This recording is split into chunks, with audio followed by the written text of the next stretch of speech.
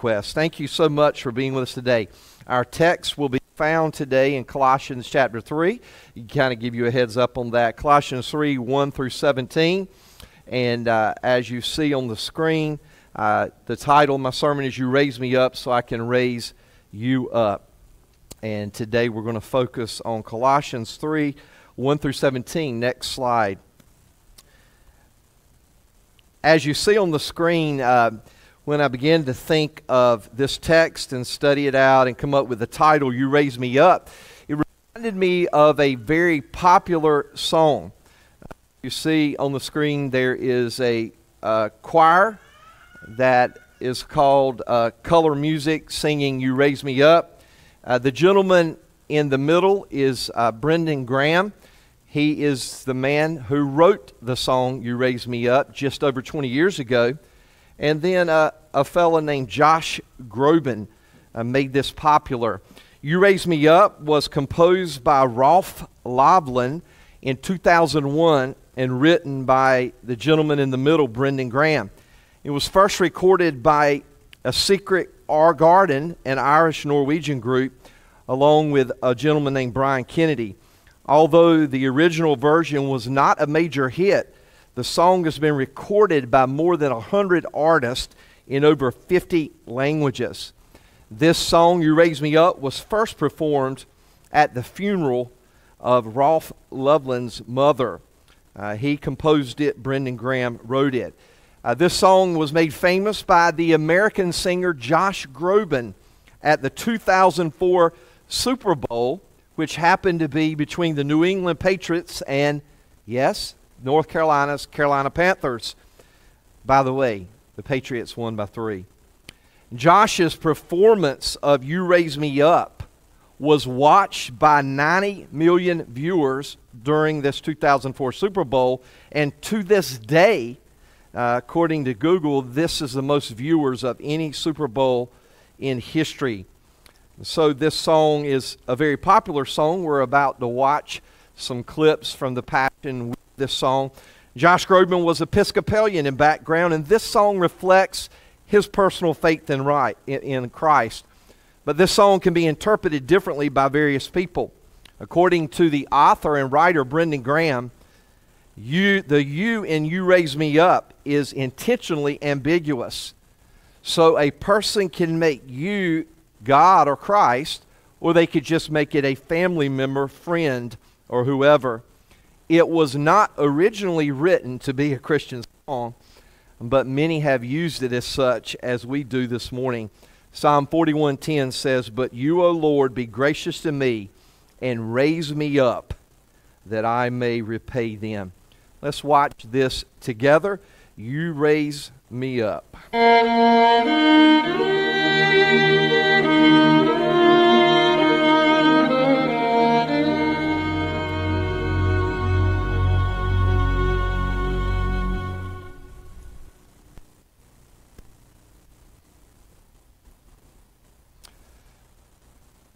You raise me up so that I can raise him up. And next slide, as we delve into our text today, Colossians 3, 1 through 17.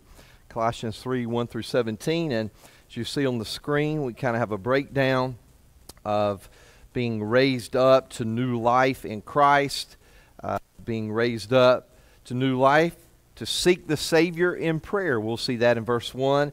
In verse 2, raised up to new life to set our mind on heavenly things, and raised up to new life to embrace his death and resurrection in verses 3 and 4. So if you have your Bible, your device, if you'll look up the scripture, Colossians 3, 1 through 17, and we'll jump into our text now. Share the message the Lord has given us for today. Colossians 3 reminds us of the importance of being raised up in new life in Christ. Last week, Pastor Gary talked about not being disqualified. And as you see in the very first passage of Scripture in Colossians chapter 3 in verse 1, we immediately see if then you have been raised with Christ, seek the things that are above, where Christ is, seated at the right hand of God, seated at the right hand of God. Notice the very first word in the ESV in verse 1 is if. And that really alludes back to chapter 2, verse 20. As Pastor Gary was explaining and teaching and sharing with us last week the importance of not being disqualified, not getting caught up in any kind of ism, legalism, asceticism, other isms, and superstitions that reflect worldly wisdom. But this is an important truth that if Colossian believers had truly experienced Christ, died with Christ, been resurrected with Christ, believed, received, repented, and were following Christ, why do you need to do the things of the world to fulfill the mission of Christ? And the answer is we don't need to. And so it's important in a relationship of grace with Christ to be reminded, as Colossians 2 taught us, that our sin debt has been canceled. But resorting back to rituals, traditions, could lead to disqualification. This week, April sent me an email that reminded me of this importance. It was an email from New Bern High School, where I pastored for 8 years, and the football team, Pastor Gary, was forced to disqualify and lose all their games from their state championship last year because they played ineligible players. Yeah. And Pastor Gary had just spoken on that concept of being disqualified for not doing things as you should. And so sad sometimes when we read of these things that a person or a group or a team or an organization does not do things as they are supposed to, and they are disqualified. Positional justification matters. The concept Paul many times teaches throughout the epistles is a legal and moral concept. We are positionally justified because Christ stands in my place, in your place, when we receive Him by grace. We cannot stand in our own works. We are not good enough, however good we might be. We must stand in the power by the blood of Jesus that has cleansed us from all sin. And positionally, when God sees you, He sees Christ. But practical righteous living matters also. Sometimes we hear people say, well, now that I'm saved, I'm eternally secure and I can live as I please.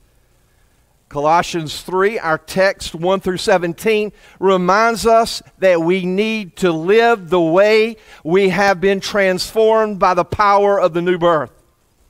The book of James says it this way, quote, "Faith without works is dead. And a real, genuine faith works. We do good works because we are saved, not in order to be saved. We keep doing good works because the Holy Spirit within us continues to produce through the grace of God good workmanship for His glory." Paul shares it this way in Ephesians 2. "For by grace you have been saved through faith. And that is not your own doing. It is the gift of God, not a result of works, so that no one may boast. For we are His workmanship, created in Christ Jesus for good works." Universalism teaches that everyone is saved and good because Jesus died and paid the price for all sins. But the Bible teaches us that there is none good or righteous, that all are dead in trespasses and sins. Yes, Jesus paid it all, but every person has an individual responsibility to choose to receive the grace of Christ and to follow Him as a disciple. Christ paid the atonement for all of humanity's sins, but not everyone has new life in Christ unless they have been raised up, born again, and saved. This is why our text begins with if. If. This is a challenge for us to be reminded. If you then have been raised or raised up with Christ, If you've been saved, and by way of application, let me ask you this morning, have you been saved?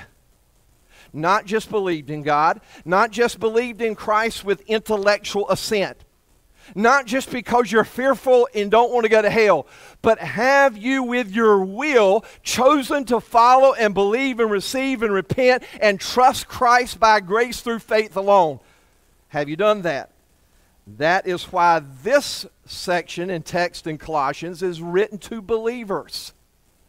It is being written to us as believers. And so we are raised up and saved to pray, not play. That's what the text is saying. If then you have been raised with Christ, seek the things that are above, where Christ is seated at the right hand of God. Why did Paul need to remind the believers in Colossae that Jesus was at the right hand of the Father? Because we are raised to new life to pray to our intercessor, our high priest, our mediator between God and men. Seek the Savior in prayer. He is our go-between. As believers in Christ, we can seek Christ in prayer at any time. You do not need a human priest or rabbi. You don't need Pastor Gary or Pastor John.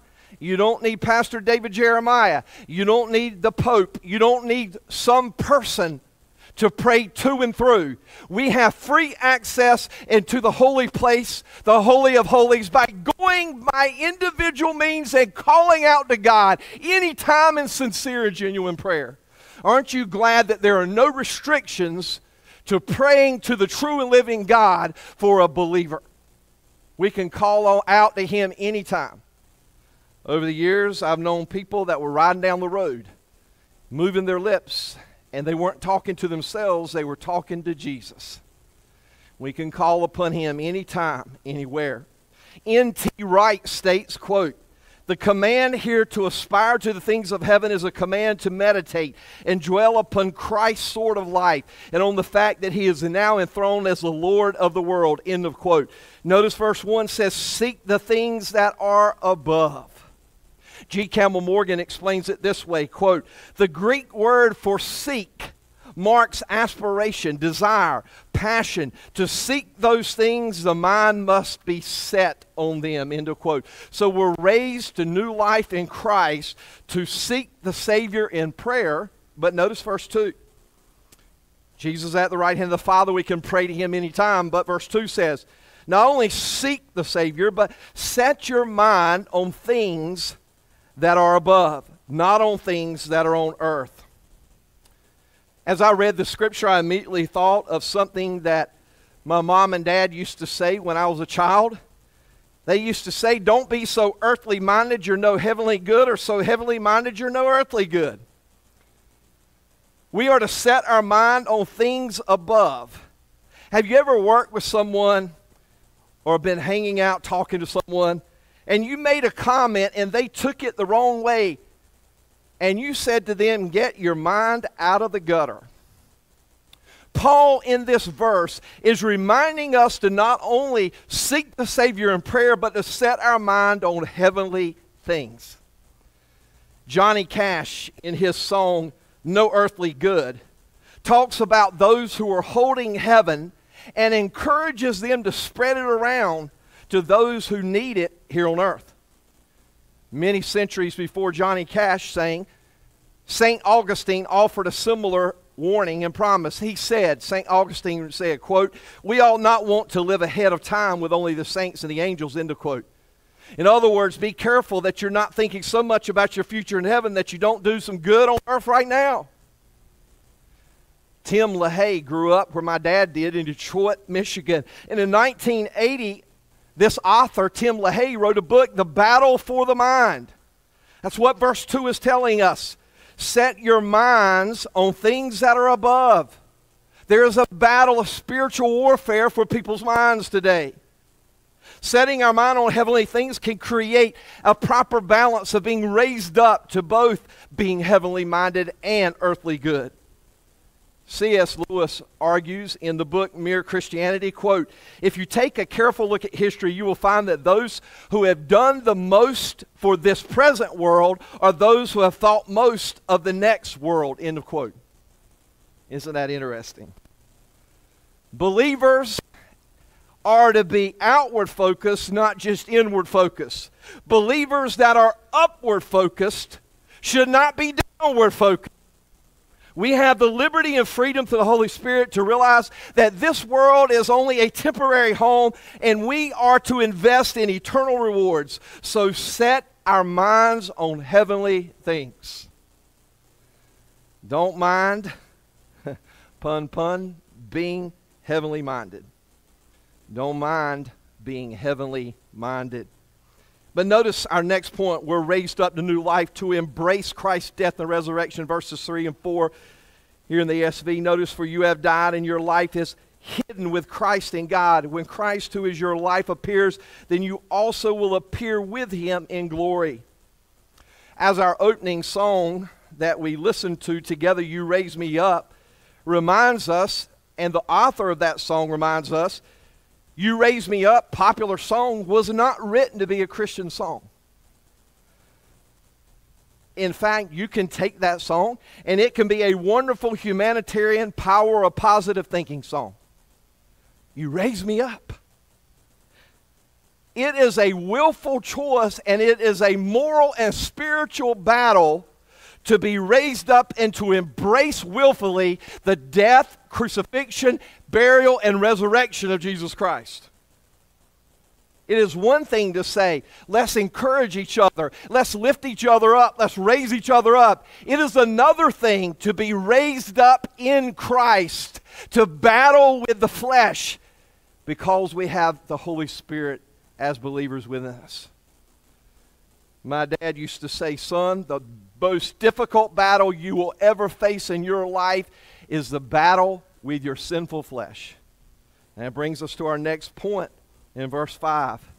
We are to be raised up to new life by embracing and receiving the death, crucifixion, and resurrection of Christ. But now we're to be raised up to a new nature in Christ, Colossians 3, 5 through 11. Notice verses 5 and 6. "Put to death, therefore, what is earthly in you, sexual immorality, impurity, passion, evil desire, and covetousness, which is idolatry. On account of these, the wrath of God is coming." Remember, the tone is set in Colossians 3, 1, referring back to the "if" of chapter 2, verse 20. If we've been raised up to new life in Christ, then we need to think like it, act like it, live like it. And here now is a practical warning in verses 5 and 6. We're raised up to a new nature by rejecting idolatry. Notice as I read in verse 5 from the ESV, it says, sexual immorality, impurity, passion, evil desire, and covetousness, which is idolatry. You may think of some of these words and not think of idolatry. Notice the first phrase, verse 5, "put to death." It is a strong Greek word meaning mortify, exterminate, wipe out. What does the word mortify mean? Well, it's connected to the undertaker. It's connected to something being put to death. Adam Clark writes, quote, "We put to death in the sense of denying these things and considering them dead to us and us dead to them," end of quote. I quote again, N.T. Wright, he shares this: "The word here translated sexual immorality in verse 5 refers to any intercourse outside marriage. In the ancient pagan world, as in our modern world, intercourse with a prostitute would be a specific application, and in a pagan culture, a frequent occurrence of this," end of quote. F.F. Bruce talks about not only the sexual immorality and impurity, the passion, the lust, the evil desire, but covetousness. F.F. Bruce writes, quote, "A wider range of meaning than fornication is intended here by the Greek word for uncleanness. It includes the misuse of sex, but is applicable to various forms of moral evil," end of quote. In other words, Paul is telling the church at Colossae that you need to mortify, put to death, put on the new nature, and get rid of the old nature, exterminate, deny it, do away with it, because it's idolatry. We don't always think of living an unclean life or an impure life as a believer as being a form of idolatry. But notice this quote. G. Campbell Morgan, he writes, quote, "What ecclesiastical court ever arraigned a church member for covetousness?" End of quote. Now, thou shalt not covet is one of the 10 commandments, going back to Exodus chapter 20 in the Old Testament. Why is this idolatry? Clark again reveals this, quote, "Every godly person seeks his or her happiness in God. The covetous person seeks happiness in his or her money or possessions or things or immorality or desires instead of giving in to God. Only God can give us what we ultimately need. Therefore, our covetousness becomes idolatry," end of quote. Going all the way back to Adam and Eve, throughout the Old Testament, of the building of the golden calf by the people of Israel, throughout the New Testament, Ananias and Sapphira, who were believers but lied to the Holy Spirit in the church and pretended to give everything to God as they gave a large donation but held much of it back. There is idolatry. What is that idea? It means that we're putting things that satisfy us on earth above our desire to follow and please God forever. Somebody has said idolatry is anything that becomes the affection of our heart over our relationship with God. We are raised up to think differently, to put to death the things that are evil and earthly and fleshly within us. Notice verse 6. "On account of these, the wrath of God is coming." Be reminded, yes, a believer can continue to do things that are wrong and even at times immoral. It is not to be the lifestyle. It should be the exception, not the rule in our lives. But why is Paul teaching us that you're not to allow these to characterize your life? You're not to say, well, I'm saved now, I can live any way I want to. The wrath of God is coming against wickedness and ungodliness. Well, Pastor John, I don't believe that. They didn't believe that Noah was going to build an ark and a flood was going to come either, but it happened. We need to understand that there is a payday coming one day. We are raised to a new nature. And this new nature encourages us to reject idolatry. But notice in verses 7 through 9, to resist immorality. Verse 7 says, "In these you too once walked when you were living in them." We're raised to a new nature by resisting walking the same way we used to walk. A proper understanding of the Bible does not teach Christians that if they receive Christ, that they can live any way they please. What does Paul write? Verse 8, "But now you must put them all away." Notice this theme, verse 5. What did Paul write? "Put to death, therefore, what is earthly in you." Verse 8, "But now you must put them all away." So he named things like sexual immorality and uncleanness. He's not through, is he? Continues to name some problems that were in the church. Remember, contextually, these are believers. This is a church that God is inspiring Paul to write to. This is not the unbelieving world who doesn't understand because they're dead in trespasses and sins, and they do what's natural because it's natural. These are believers who have been saved, born again, raised to new life. They have a new nature, yet they want to fulfill the desires of the old nature. And so what does he say? Put away, verse 8, anger, wrath, malice, slander, obscene talk from your mouth. Pastor John, do Christians sometimes say dirty things? Yes. Being a Christian doesn't mean you walk around being perfect. That is why we are commanded, admonished here to be raised up by putting on our new nature, by intentionally choosing to do the things that are right. Notice verse 9, "Do not lie to one another, seeing that you have put off, there's that phrase again, put to death, put away, put off the old self with its practices. N.T. Wright puts it like this, quote, in Jesus Christ, the saints of God are to be different people, end of quote. Way of application, if Christians are no different than the world, will the non-believer be interested in our beliefs? We have to allow the Holy Spirit to help us be raised up to a new nature. It's pretty sad when growing up in a pastor's home and hearing at seminars and hearing statistics shared behind the scenes that there are so many pastors and believers and staff that are covering up all kinds of sins and scandals. And even today we hear about some of the big names. It's sad. It should remind us we're all human and we cannot win the battle on our own. We have to be raised up to a new nature because we have a new life in Christ, but He's not going to live that life for us. God doesn't take away your choice just because you've accepted Christ. He lets each of us choose to do that which is spiritual or that which is of the selfish flesh each day. Verses 10 and 11 now, raised up to a new nature by renewing us in His image.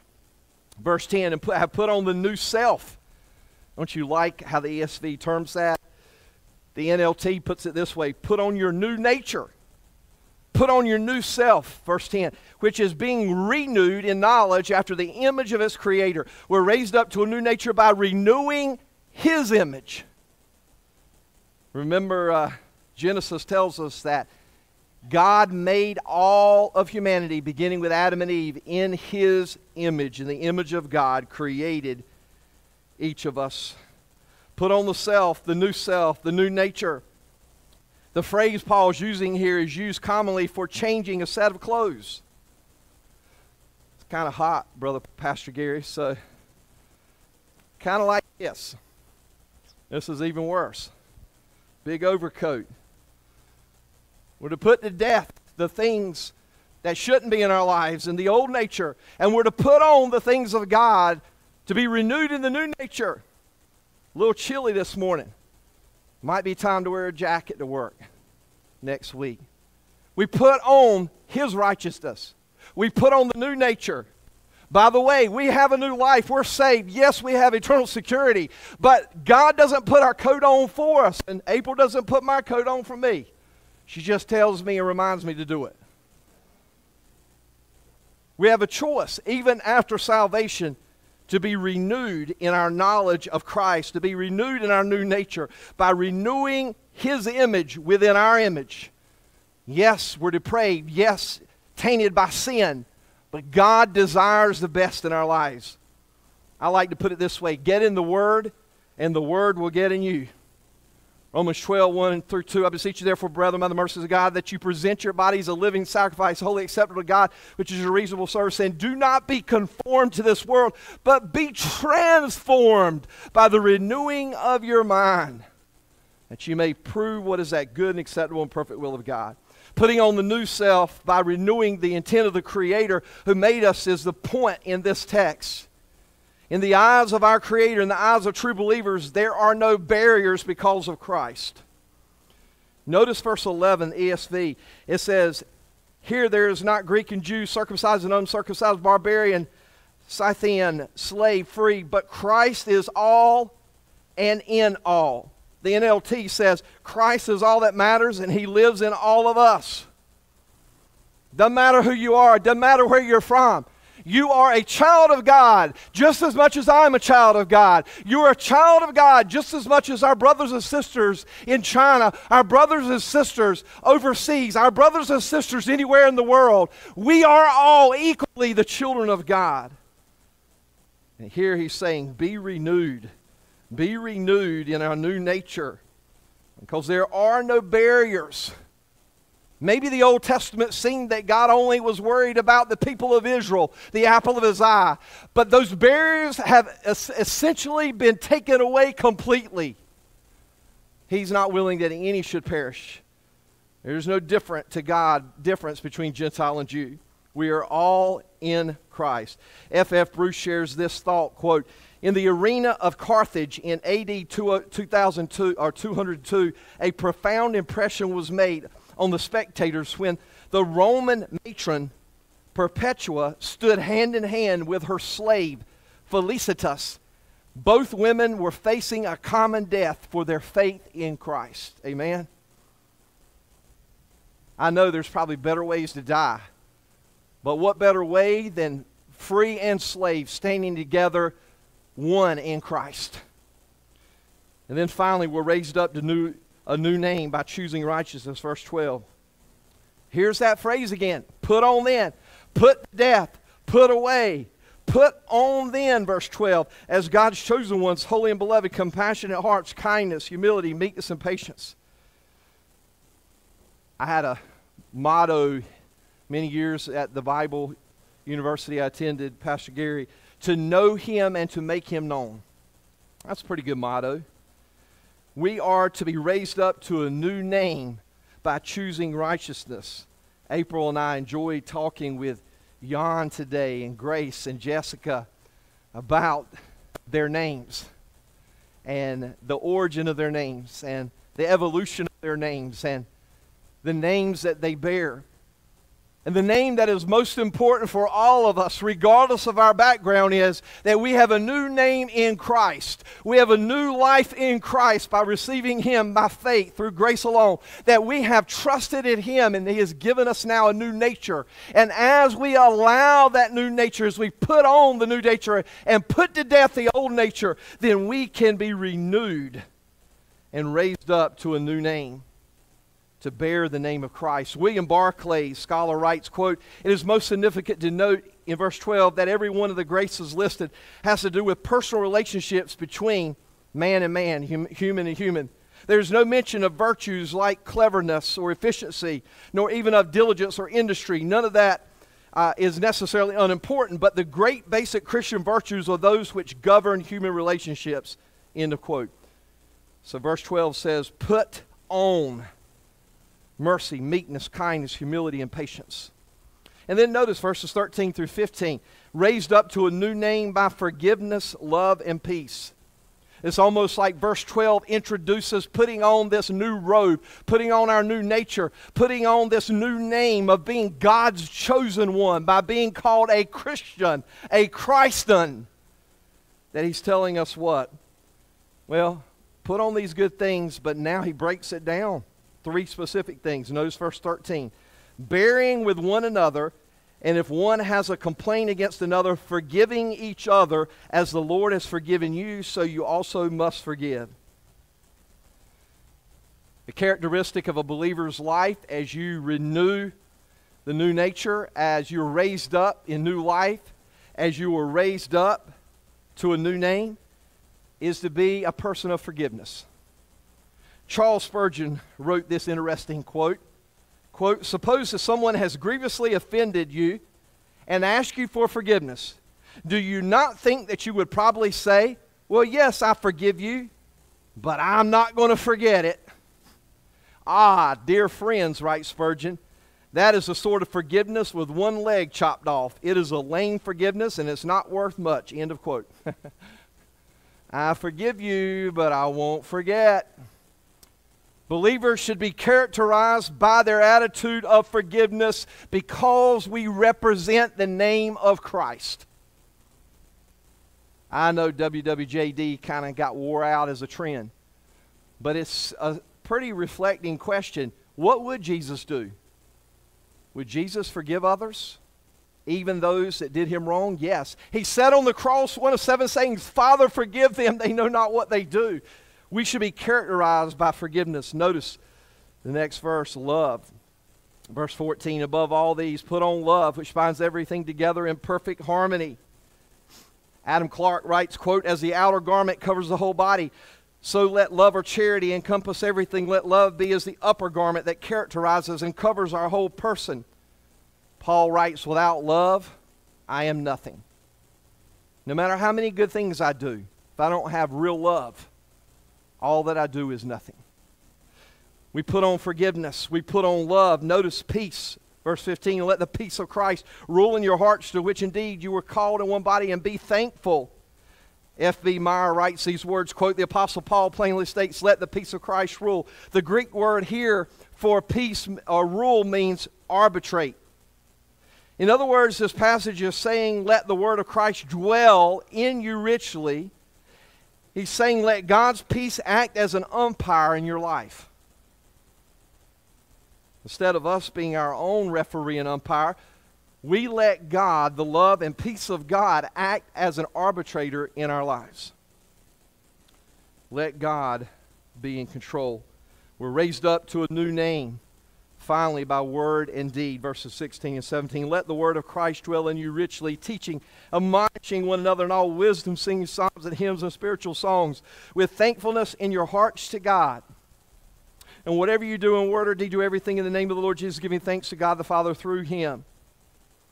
Again, Adam Clarke notes, the phrase in verse 16, let the word of Christ dwell in you richly, is an interesting word, quote. It appears here to be an allusion to the Old Testament Shekinah glory, a symbol of the divine presence of God, which dwelt in the tabernacle and the temple, end of quote.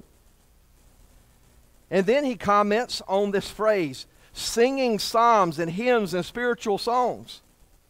The emphasis here, writes Clarke, is more on variety than on strict categories.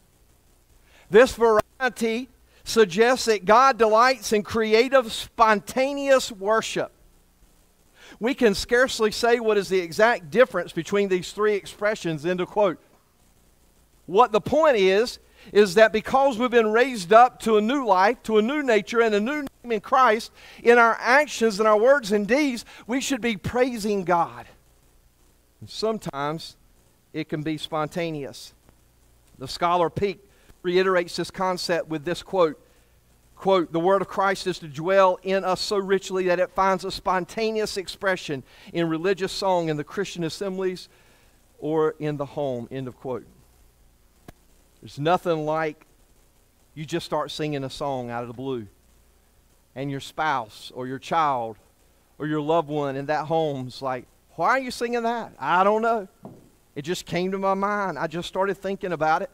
I just started singing, praising the Lord because He has been so good to us. 1 Corinthians 10:31 tells us whether we eat or drink or whatsoever we do all to the glory of God. So we've been raised to new life. We've been raised to have and focus and dwell on a new nature, and let the new nature through the Word of God and the Spirit help us put to death the old nature. And we've been raised to have a new name in Christ, to be an ambassador for Christ by sharing by our actions, by our witness with Christ, for others, the life of Christ through us.